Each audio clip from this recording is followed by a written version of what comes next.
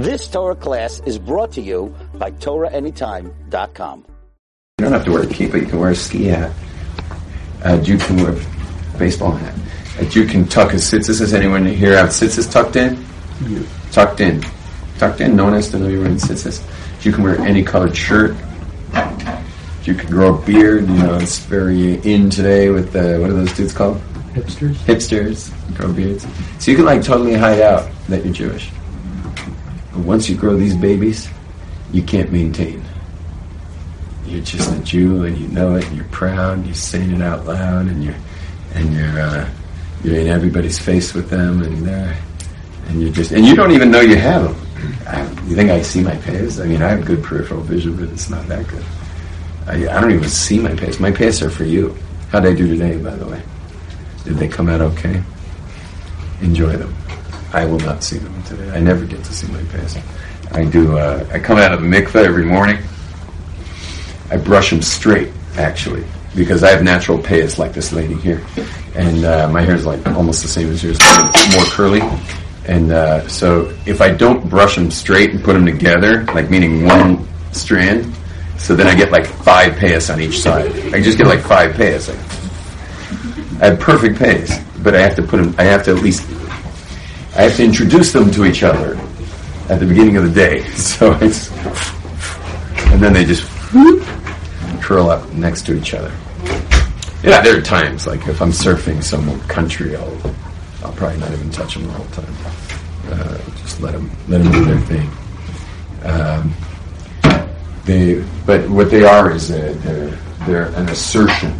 They're an assertion of Judaism. Their assertion there. Are we rolling, by the way? Yeah. And we're talking about Jewish appearance today, Jewish appearance. I don't apologize for being Jewish anywhere I go. I'm part of a tribe. They're tribal. We all know, like, Native Americans don't have to apologize for anything they do. They can do whatever they want on their reservations, and it's none of our business. And it's none of the U.S. business. They have their own rules, their own laws on their ancestral lands. Well, we're the Jews. We're on our ancestral lands, and we do what we want, and we owe no apologies and no explanations to anybody. Great. So that's one part of Payas. I made up the whole first part, or my brother did. It was for my brother. You can't maintain. And the other one is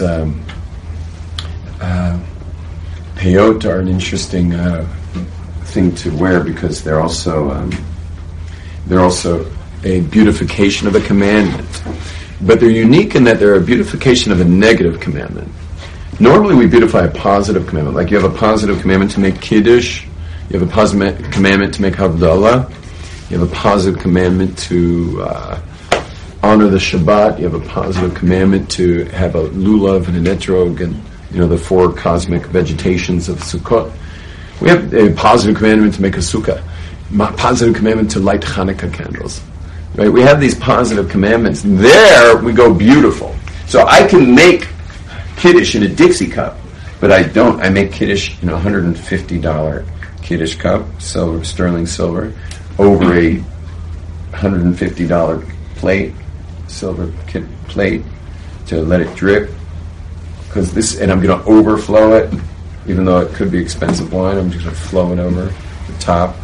Just saying, like, God, you're sending bounty into this house and into my life, and I'm pouring the wine like a king, but it's beautification of a positive commandment. God, thank you for letting me serve you. Thank you for letting me get closer to you. Also, Hanukkah, I light a big menorah. On Hanukkah, you can take one candle and light it every night, one candle. You did the mitzvah. But we beautify it by adding each night. We beautify it with menorahs, with beautiful menorahs.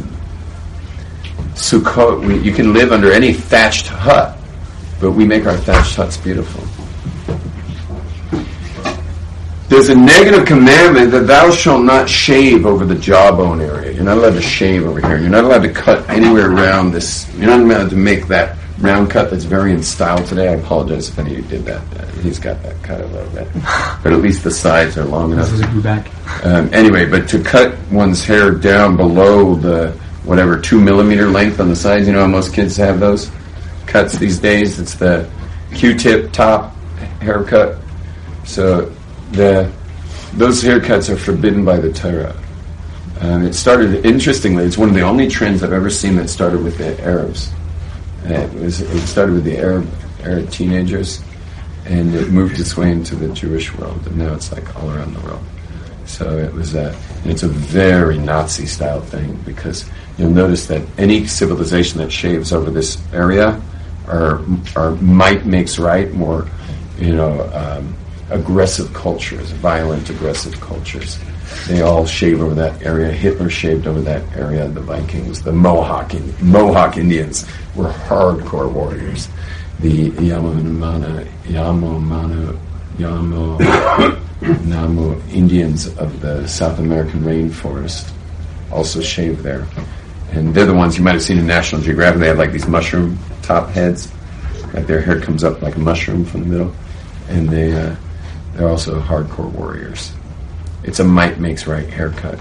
And my haircut, if you look at it, it's the exact inverse. It's actually the inverse of that haircut. It's shaved here, grown here. It's, sorry I'm mixing the two right now, but what we went into, number one, is it's a tribal thing. It's us not giving a darn what anyone thinks of us. Two is that it's the beautification of a negative commandment. We don't do that very often. I don't know if can anyone think of another negative commandment that we beautify?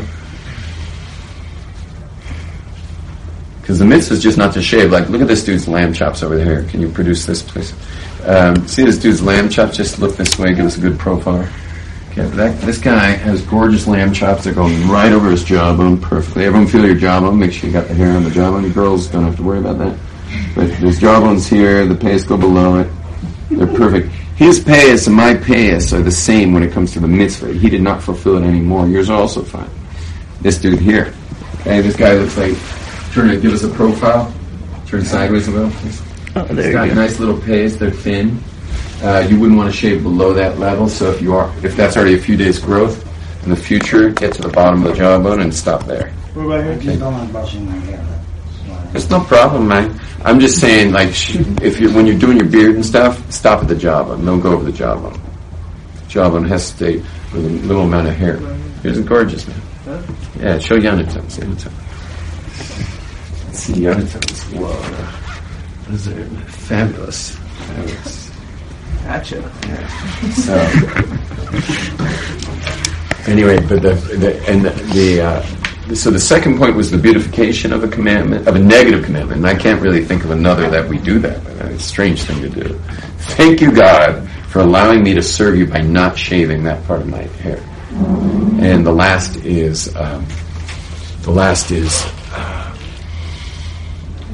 that it's the inverse of the might makes right culture, which means wisdom. We can work it out, like the Beatles said. We can work it out. We can work it out. We don't have to fight. We don't have to kill people. We can work it out. We got wisdom. God gave us brains. God gave us wisdom. We can figure things out. We can come with strength into agreement with each other, which may include some compromise. Help these ladies get in here, please. We're about to run. I'll do it. They're too short.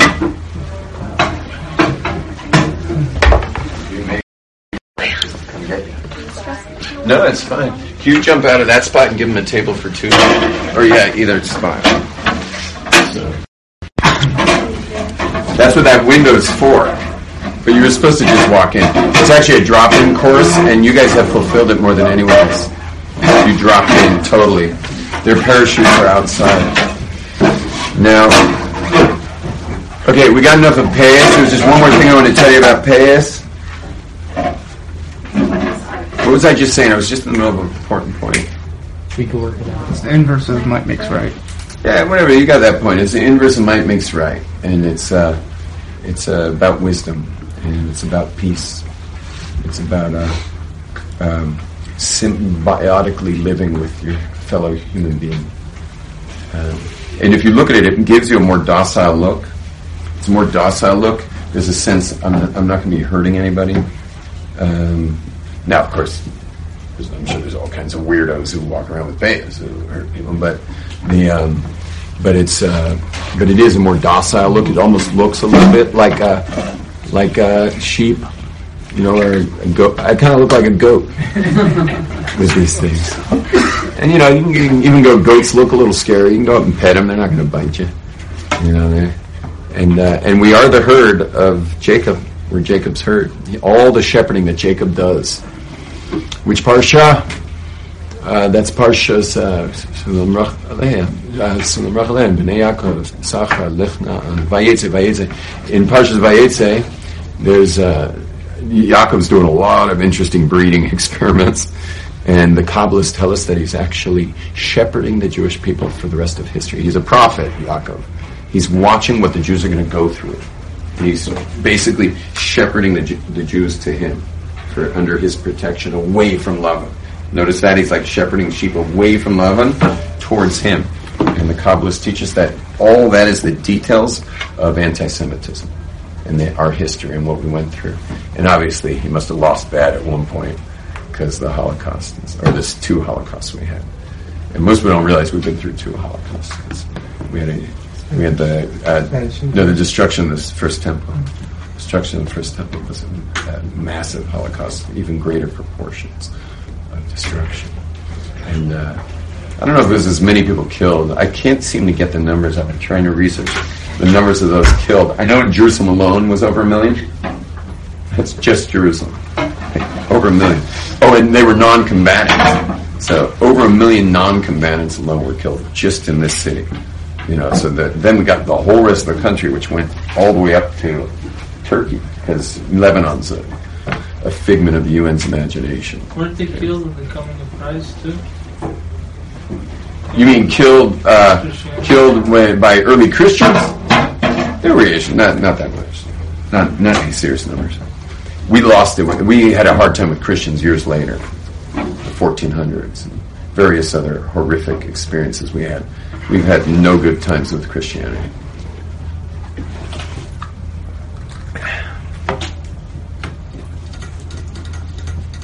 Next, so that was that. The kippah. Kippah has to do with awareness. There's a certain level of recognition of something above you when you wear a kippah, and without a kippah, there's a certain character of brazenness, of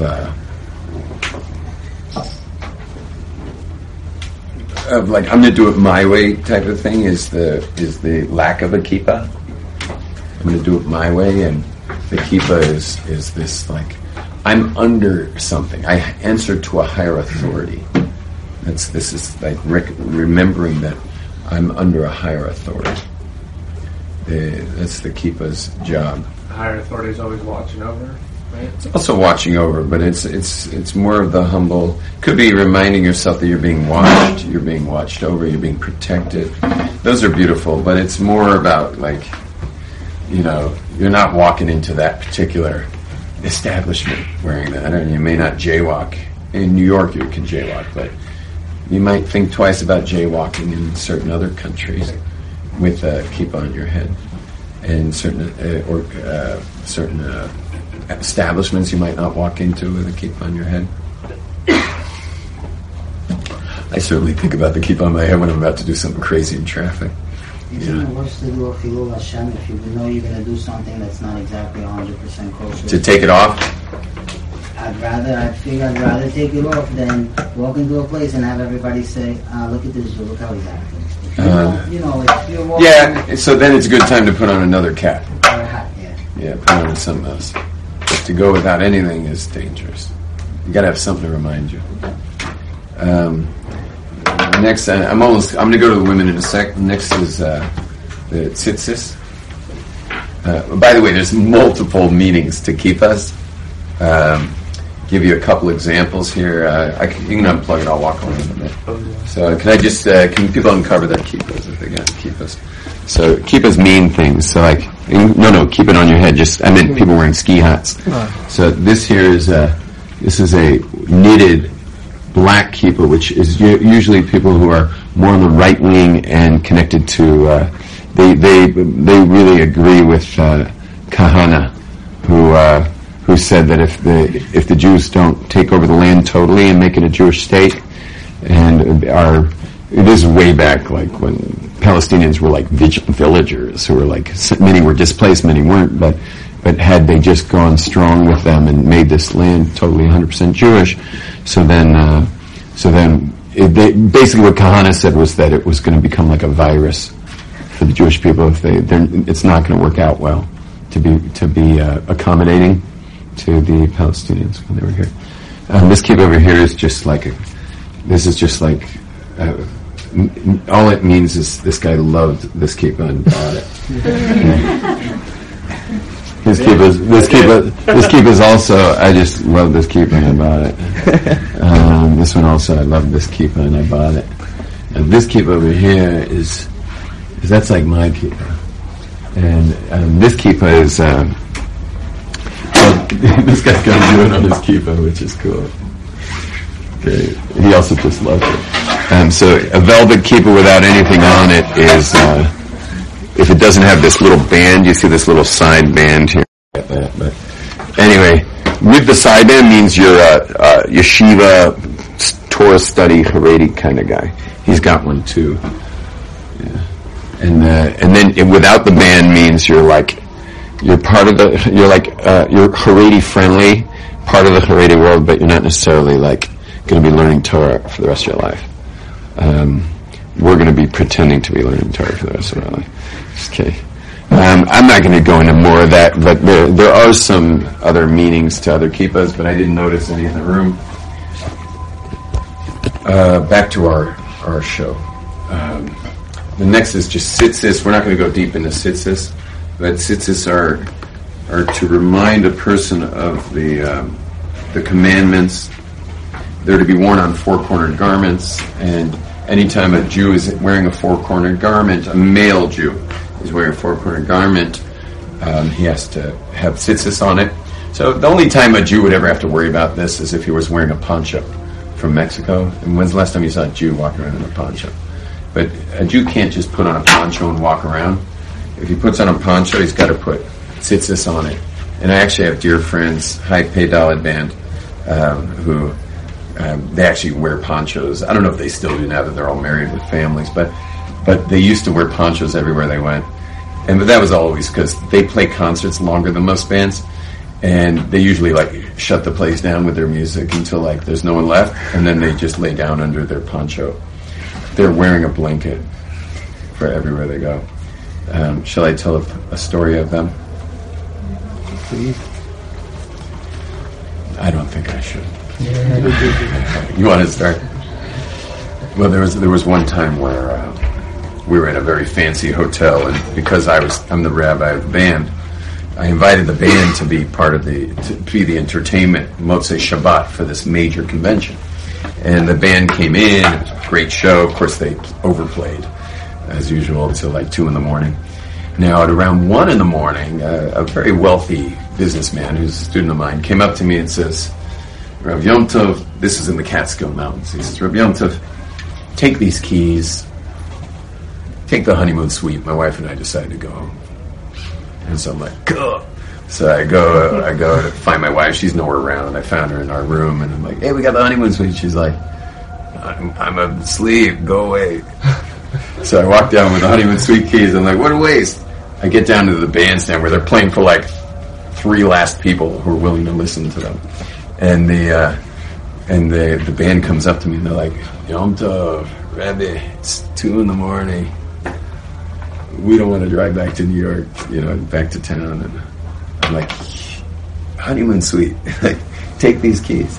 So they took the keys. They went up to the honeymoon suite with their band manager. And what happened was they partied the rest of the night in there, big time. And the next morning, they had the Do Not Disturb sign on, but checkout was 11. It's 12. It's 1. It's 2. People are banging on the doors like the housekeeper's knuckles are bleeding, trying to get in there. And they finally brought security at around 2:30. And they go in, and they find the whole band with the band manager buck naked in the honeymoon bathtub with a big hookah pipe on the island in the bathtub with all of their feet up on the island, completely passed out the whole game. The housekeeper, of course, screamed, and they all jumped. You know, the hookah pipe falls in the bath,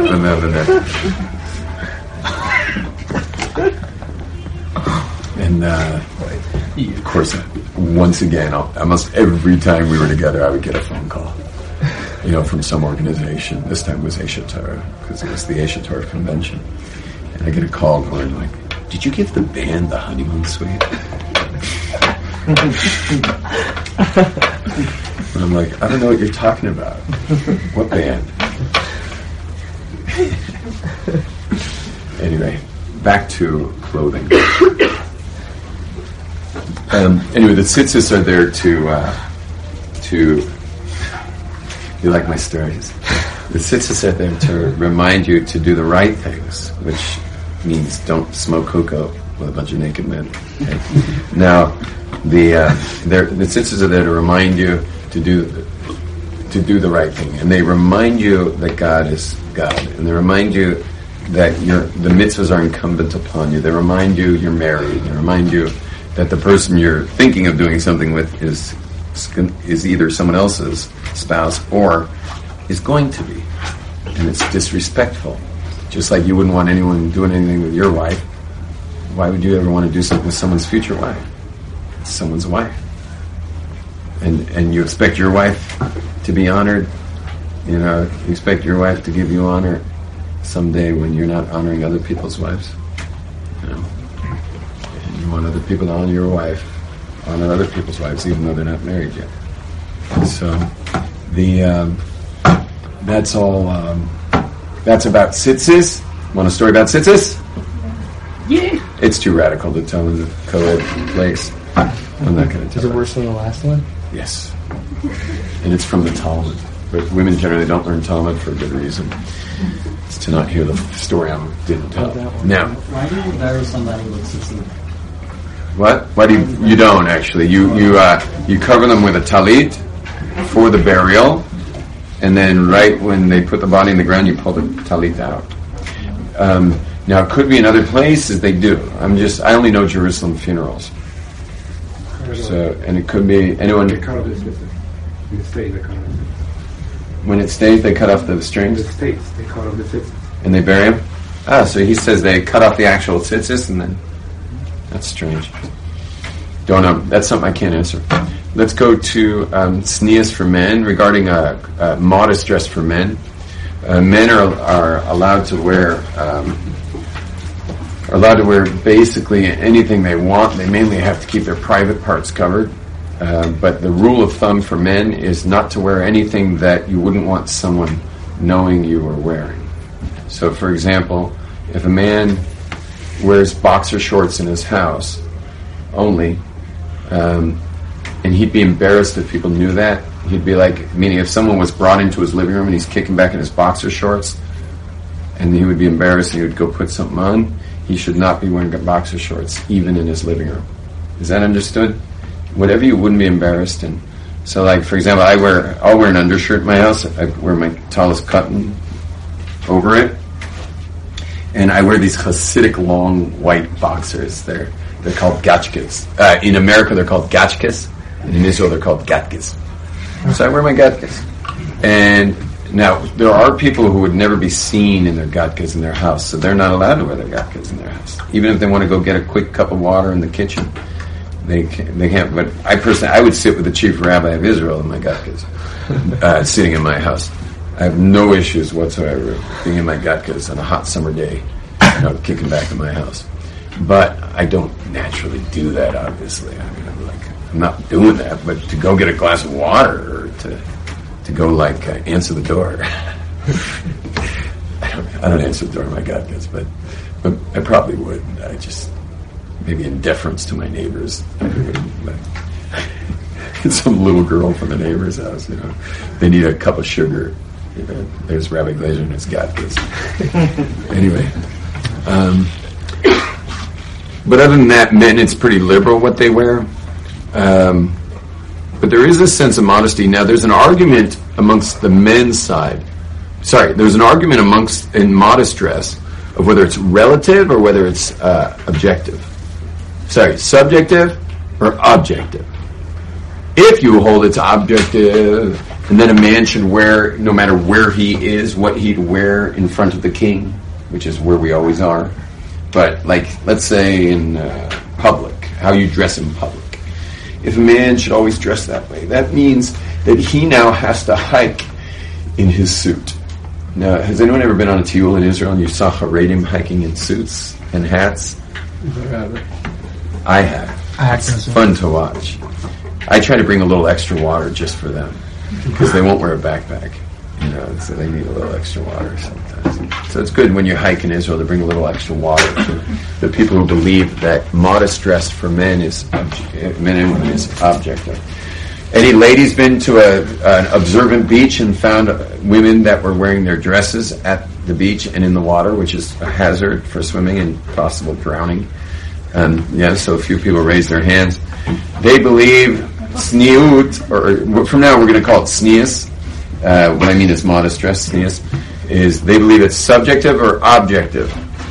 Objective. While everyone else at the beach believes it's subjective, and so since they're at an all-women's beach in a situation where no one's seeing their body, they would wear a bathing suit at that beach. Whereas, and the men too, you'll see sometimes at the men's beach, you'll see men in suits at the beach. Or though they might go, if they're going in the water, they're going to bathing suit and wear like a t-shirt or something, just to cover up their skin. That's the objective people. A lot of objective, modest dressers don't go to the beach at all. So kol hakavod to the ladies who wear dresses at the beach. It's better than no beach. At least they're there. Now, regarding women's sneas, so as far as the clothing is concerned, it's the places to cover are elbows, knees, and collarbones, and everything in between. Elbows, knees, collarbones, everything in between. That's basically where it's at. Women are not every woman dresses like that, and she's certainly not to feel judged at all in that. When it comes to clothing with women, you can never judge. Women in clothing are like, they have an intimate relationship with clothing, and you just can't mess with it. You just can't mess with it, and you never know what a woman's doing when she takes on something. I'll give you an interesting story. My wife, when she became observant, she wore dresses all the way down. Like she was like, she loved it, because coming from a secular background where you're expected to show your body, to come into an observant lifestyle where you're now you get to take your body back from the public. Your body is not public property, and certainly people's eyes do not belong on it. It's your body, not everyone else's. And so she was so excited to cover up her whole body. And what happened was, we're part of a synagogue in Mea Sharim called Karlim, and it's in Mea Sharim. It's like super Hasidic, and she also would never cover her hair with a wig. She would only wear, a mitpachad, a scarf, or some other head covering that would not be another woman's hair. And she was getting hassled by our dear friends there that she wasn't dressed sneasely. She wasn't dressed modestly. Why? Because they said the women that here, they go in wigs and they go in higher up dresses. They wear their dresses, about halfway up their leg, their lower part of their leg. So my wife's like, what could be more tznius than my long dress? You don't see any of the leg. And they're like, no, it's exactly that. You're the one drawing attention. Our community wears till here, and you're the one walking out of the synagogue who's like, you're the one who's noticeable because of your longer dress. And I remember my wife, she was like sewing up her dresses, and in a way she was like, she wasn't crying, but in a way she was like crying, sewing up. Maybe she was crying. I don't remember, it was a long time ago. But she was sewing up her dresses to show more of her legs, to not be standing out amongst the crowd of women in our synagogue. Isn't that interesting? So tznius in this case was showing more as opposed to covering more, because it was about standing out. Okay? It's very interesting, this whole thing about. I can't get my head around the whole showing legs thing. Meaning, why would some of the most sneeze people in the world have to show their legs? Why shouldn't the most sneeze people in the world not have to show their legs? Why is the form of their legs so important? And then they get into this whole. I'm not going to go deep into this, but there's a whole crazy mishugas on what color the stockings are, thickness, sheen, like the whole. There's like. I mean, it's a lingo I would never even understand. I'm not even going to try to get it. But like all of that, mishugas could just be bypassed with longer skirts. But whatever. I don't even know how to get started with that. Regarding hair covering, the prohibition is not for married women. It's not that a married woman has to cover her hair. Never get your question. It's not that a married woman has to cover her hair. It's a married woman who's already consummated her marriage with her husband. They've already had intimacy. That's the woman who has to cover her hair. See, a lot of people think it's a married woman who has to cover their hair. But really, a married woman can dance the night away on her wedding night, where she was married with the witnesses of the whole community. Everyone knows she's married, so she's a married woman. But she's allowed to dance the whole night with her hair showing. Many women today opt not to do that, and it's probably smarter not to, because once a woman covers her hair becomes like her nakedness. They wouldn't be caught dead having anyone see their hair, including their own children. Their spouse, they're fine, but anyone else, they don't want anyone seeing their hair. And so the problem is they don't want to show their wedding album to anybody. It just freaks them out to show their wedding album. So our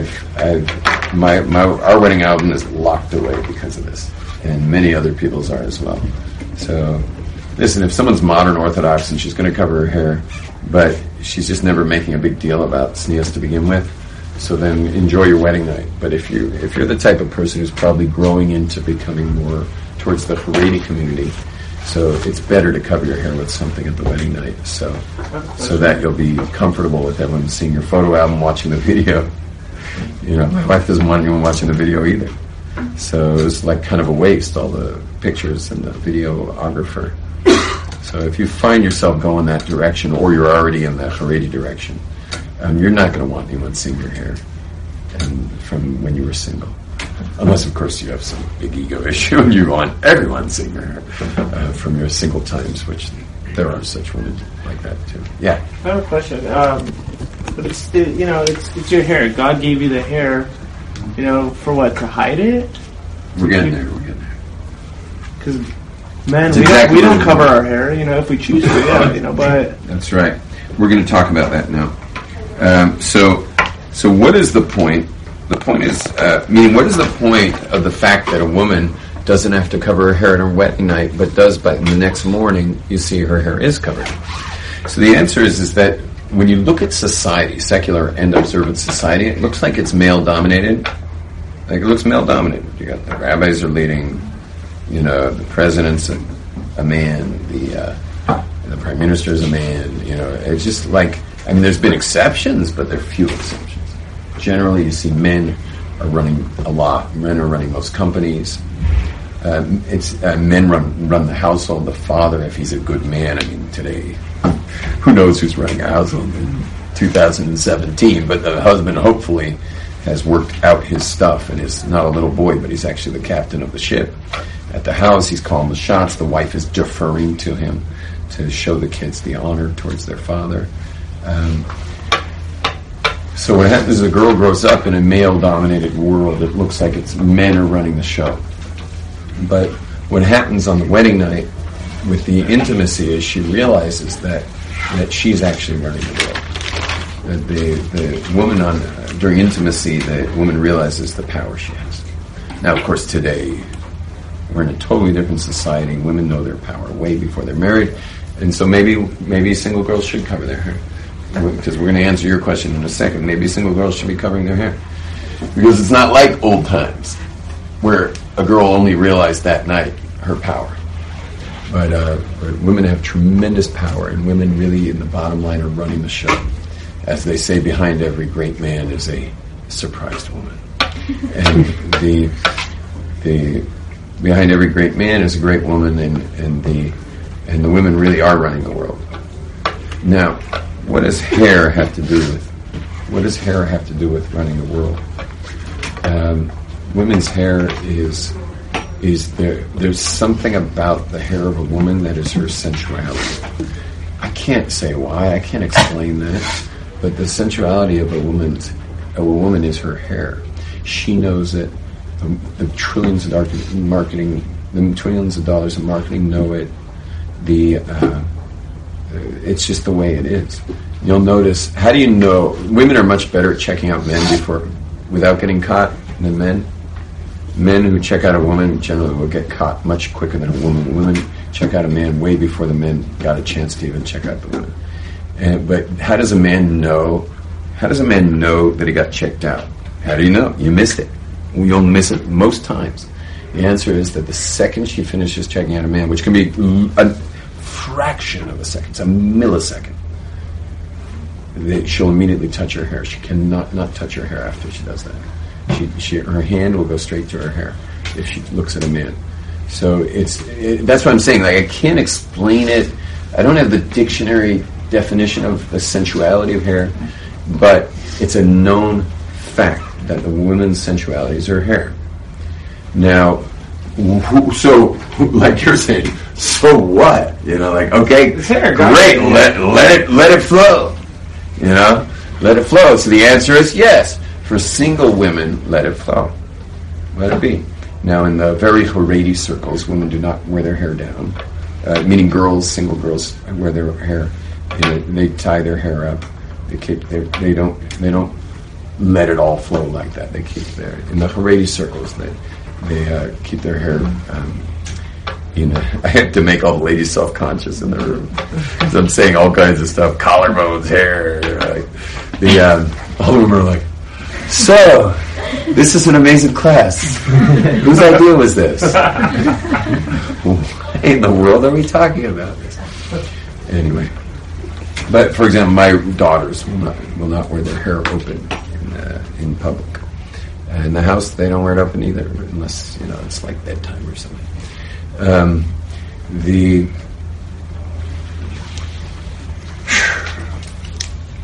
The reason is, the sensuality of a woman's hair regarding men is the man's problem. It's not the woman's problem.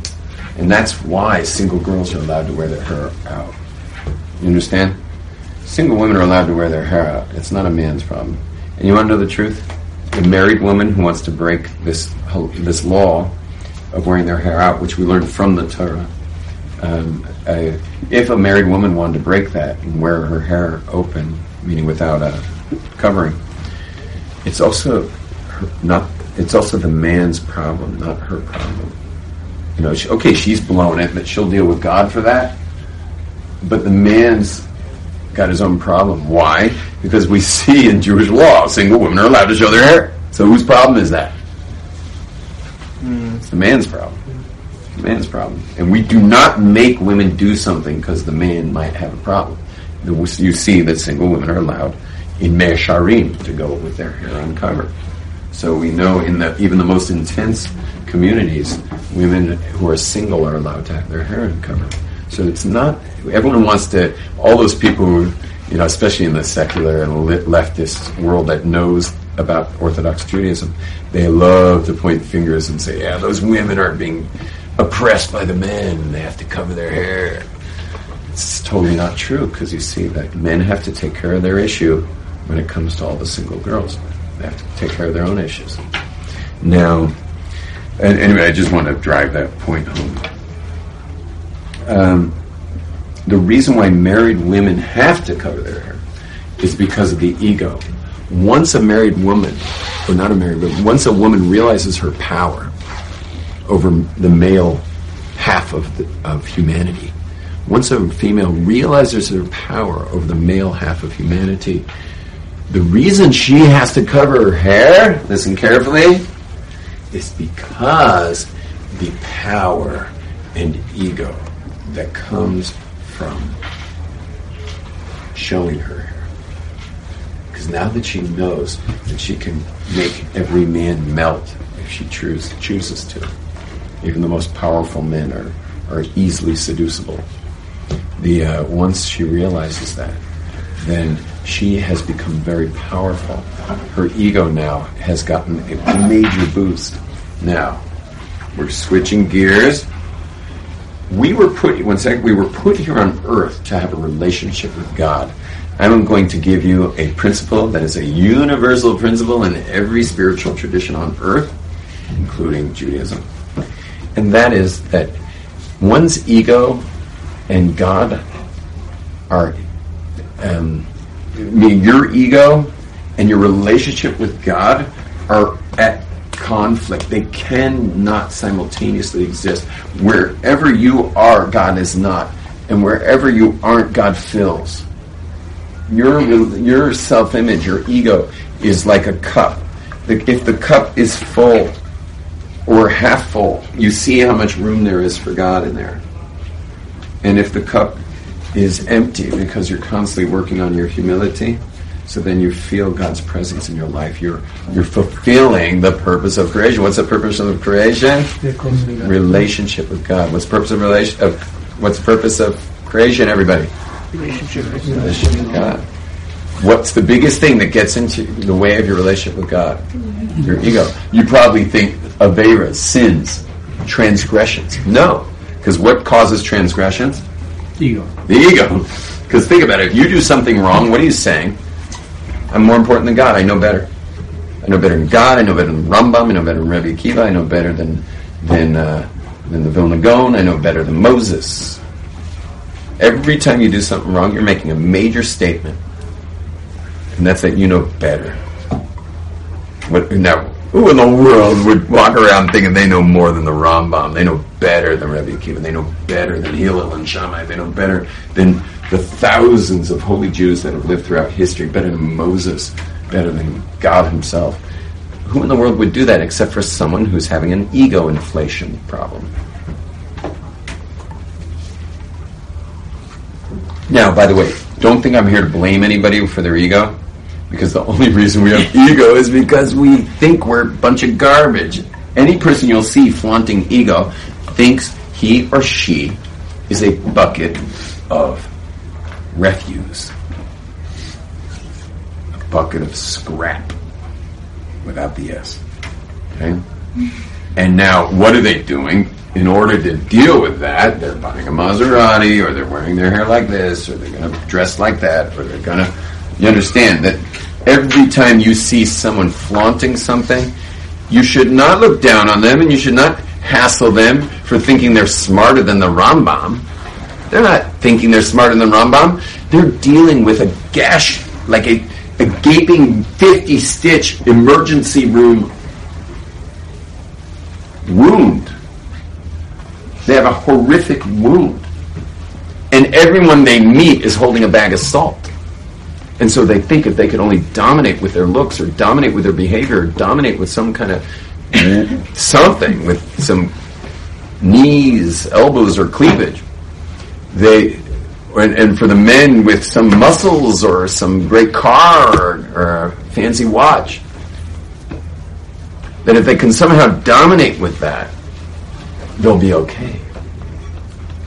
But anyone with even the smallest understanding of psychology, the smallest understanding, I'm talking like almost no need to understand much in psychology, knows already that that person is just seeking some sense of recognition, of noticeability, significance. The problem is they're doing it in a counterfeit way. Because what do you want to be known for? The way your hair flows? You want to be known for your watch? You want to be known for a Maserati? Every single human being you will ever meet wants to be known for how beautiful they are inside. But if you're inside, you're a bucket of scrap. If inside, you're a bucket of scrap. So then you're going to be stuck with the counterfeit. You're stuck with it. You've been relegated to being noticed for skin, hair, possessions, dwelling places, nice homes. to me, the fancier I see someone, or the more a woman is dressed down, or the nicer the watch, or the fancier the car, the more I see a starving Ethiopian with a distended belly and a swollen skull, toothpick arms, and flies flying around their face. My heart goes out to them. And if you see it any differently than that, then you've got to get your eyes checked. You don't need a degree in psychology to get this. This is very simple stuff. And that's the beauty of Judaism, is it's telling us that we were made in the image of God. We're holy. God doesn't make garbage. And this is why, as I said yesterday, every Jew must be born twice. Because how you know yourself to be based on your background. Some of the stuff's great, so keep it. But a lot of that stuff's garbage. And as they say in my black friends in America say, what? Ain't nobody got time for that. And nobody got time for that, and that's why every human being has to be born again. And that's the birthing process that I do in the Possible Youth Seminar. The whole Possible Youth Seminar is just to birth yourself again. But I have so many graduates, men and women, who look at their Rolex watches now, or they look at their $3,000 shekels, and they're just like, they want to, like, what do I need that for? I don't need that. Now, there's certain standards in their community. They're marrying off children. They're not going to drop the standards of the community. They keep the standards of the community, but I'm not playing into that stuff. No, thank you. They're done with it. And you know how much money they save? They save a lot of money.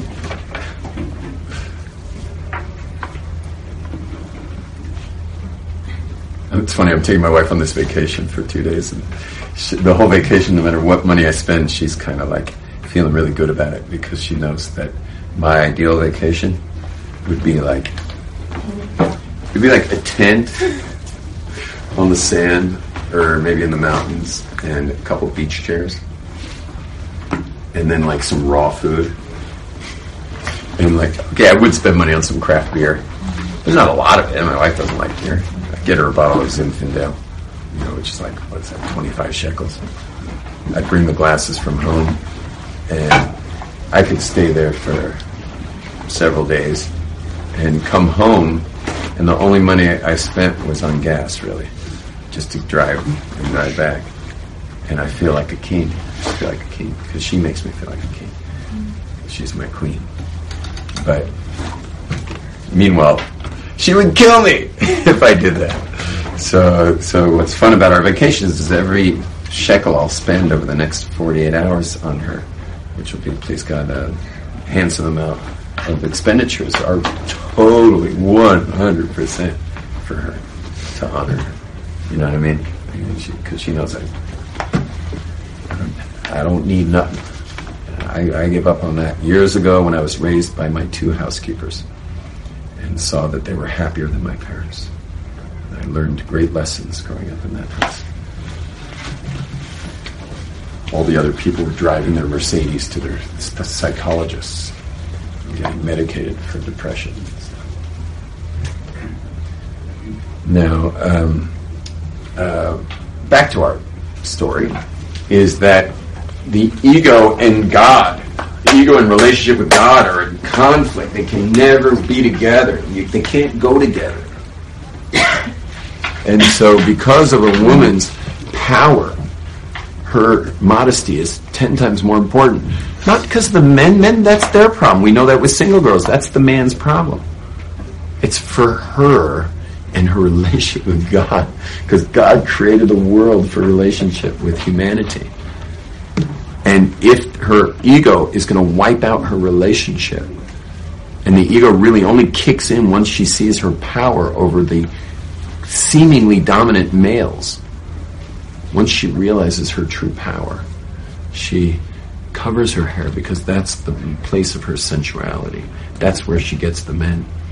I'm not going to ask you to watch TV, and I imagine I haven't watched television in so many years, I can't believe it, but I remember in the old days watching television as a kid growing up, I always thought, and I think I even asked my parents once, why is every commercial a hair commercial? my friends were like, it's not a hair commercial, it's a car commercial. I'm like, no, it's a hair commercial. Watch her hair. Watch, and then there's another commercial for another car. And watch that lady's hair. And it's a hair commercial. They're like, no, it's a car commercial. And watch. I mean, go see TV. I imagine, has anyone seen TV in the last few years? I heard TV is like less important nowadays. Mm-hmm. Is that right? TV's kind of gone out of style a little bit. Live TV. No, it's on the internet. Live TV. TV's still important. So, but is hair still on every commercial? I mean, I watch sports. You know, on TV. Hair still on the commercials. Lots of hair. NASCAR.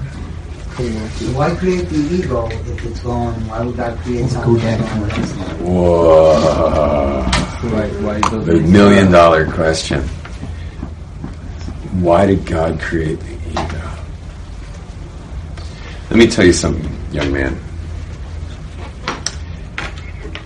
Your ego's a figment of your mind. There was no way for God to create us without minds. But sometimes minds run out of control. If you could get your mind under control and let it only report to you, your mind's supposed to report to you. Like, you're in Jerusalem right now, thank you, mind. Say thank you. Everyone say thank you, mind. Okay, you ready? You're in Jerusalem right now. Thank you. You're being kept warm by your clothing. Thank you. You're in a classroom with Rabbi Glazer. Okay, thank you, mind. Okay, your mind tells you these things. You walked in here with actual walking skills. Thank you, man. Your mind, that was only your mind that got you to do that. If your mind wasn't doing its job, you'd run straight into that doorpost. Okay, you to get here, you had to walk down some stairs. Thank you, mind. But the thing is your mind, because of its tremendous advanced ability, and when it goes unchecked, as most of us forget we're thinking most of the time. You think like 60,000 thoughts a day, 30, 40, 50, I don't know. It's when you go online, it's a crazy argument of how many thoughts you have a day, but let's just say you think 50,000 thoughts a day. Most of those thoughts are going totally unchecked, so after a while you think you are the thoughts. You are not your thoughts. Everyone say, I am not my thoughts. I am not my thoughts. But what happens is because your thoughts are going unchecked by you, it is so easy for your thoughts to start developing what are called thought forms. Thought forms that are about you. That's the ego. So God had to give us a mind. Without a mind, we'd all be like, I don't know what we'd be doing. I don't know what we'd be doing. We have to have a mind. We'd be mindless. We'd be mindless. So you want a mind, but what has happened is your mind has run out of control. It's gone out of control with you. And by the way, right now I'm speaking about us as individuals, like your mind's been out of control until you get it back in check and realize you're the awareness of your thinking, not your thinking. Everyone try that? I'm the awareness of my thinking. The awareness of my thinking. not my I have thoughts, but I'm not the thoughts. Their thoughts report to me. But what I'm talking about is on an individual level. But this is going on globally. There are nations with their own thought forms. And there are nations that neighbor those nations or are thousands of miles away with their thought forms. And what happens is, you'll notice with your own ego, with your thought forms, you'll notice with your own thought forms, you have to defend them. Because think about it, most of your thought forms are something about how ugly you are, or how stupid you are, or how worthless you are, or how unlovable you are. Most of those thought forms are all kinds of negative voices. And so what do? You create other thought forms of how pretty, or how smart, or how rich, or how handsome, or beautiful. Like you have all these other thought forms to make up for those thought forms. But here's the thing, and here's the main point, is that now you have to defend the thin mask thought forms. How rich I am, how special, how handsome or sexy I am. You have to mask those thought forms. You have to defend those thought forms from threats of other people breaking those thought forms down. So you have to live your life in total vigilance, sometimes even offensively, most of the time defensively. And that's the source of war. because every nation has their own thought forms. A nation is just the individual in group form. So nations have thought forms about what it is to be an Israeli, or what it is to be an American, or a Canadian, or a Ukrainian, or a Crimean, or a Russian. They have thought forms, and now those thought forms are fake, stupid, veiled, thin as paper thought forms. Tap some during the Iran-Iraq war. Tap some Iraqi on the shoulder and while he's like over the border with his machine gun, and ask him like, "Excuse me, Mr. Iraqi, what if you were born like 500 yards over there, and you were born in that village? What would you be doing right now?" He'd be like, "Oh my gosh, I'd be killing myself. What am I doing?" And he'd drop his gun and realize what an idiot he is. What idiots we are. And what idiots we are for having negative thought forms about ourselves. What a stupid thing to do. And then have to have your little mask that you have to walk around vigilantly, sometimes offensively, like I'm going to go dominate that party, or that's the offense, or I'm going to defensively shut down and not say a peep at the party, or maybe I'll get some alcohol so I can say something at the party. All this to defend some stupid lie about yourself it wasn't even true to begin with.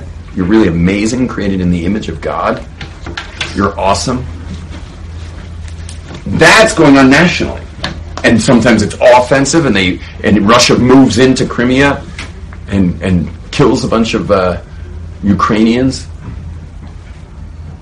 And then Ukraine's going to fight back defensively.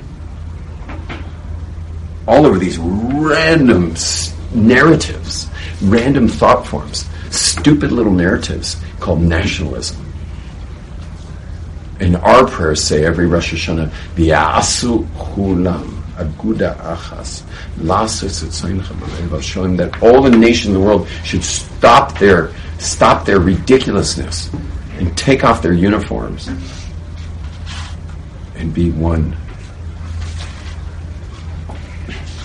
And serve God with one heart.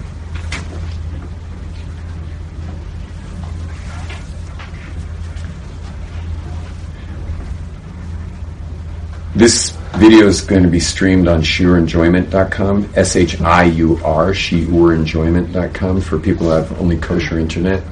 And it's also, there was some other commercial I was going to tell you. I don't remember what it was, but let the tour begin. It's men only in Meshach. You've just experienced another Torah class brought to you by TorahAnytime.com.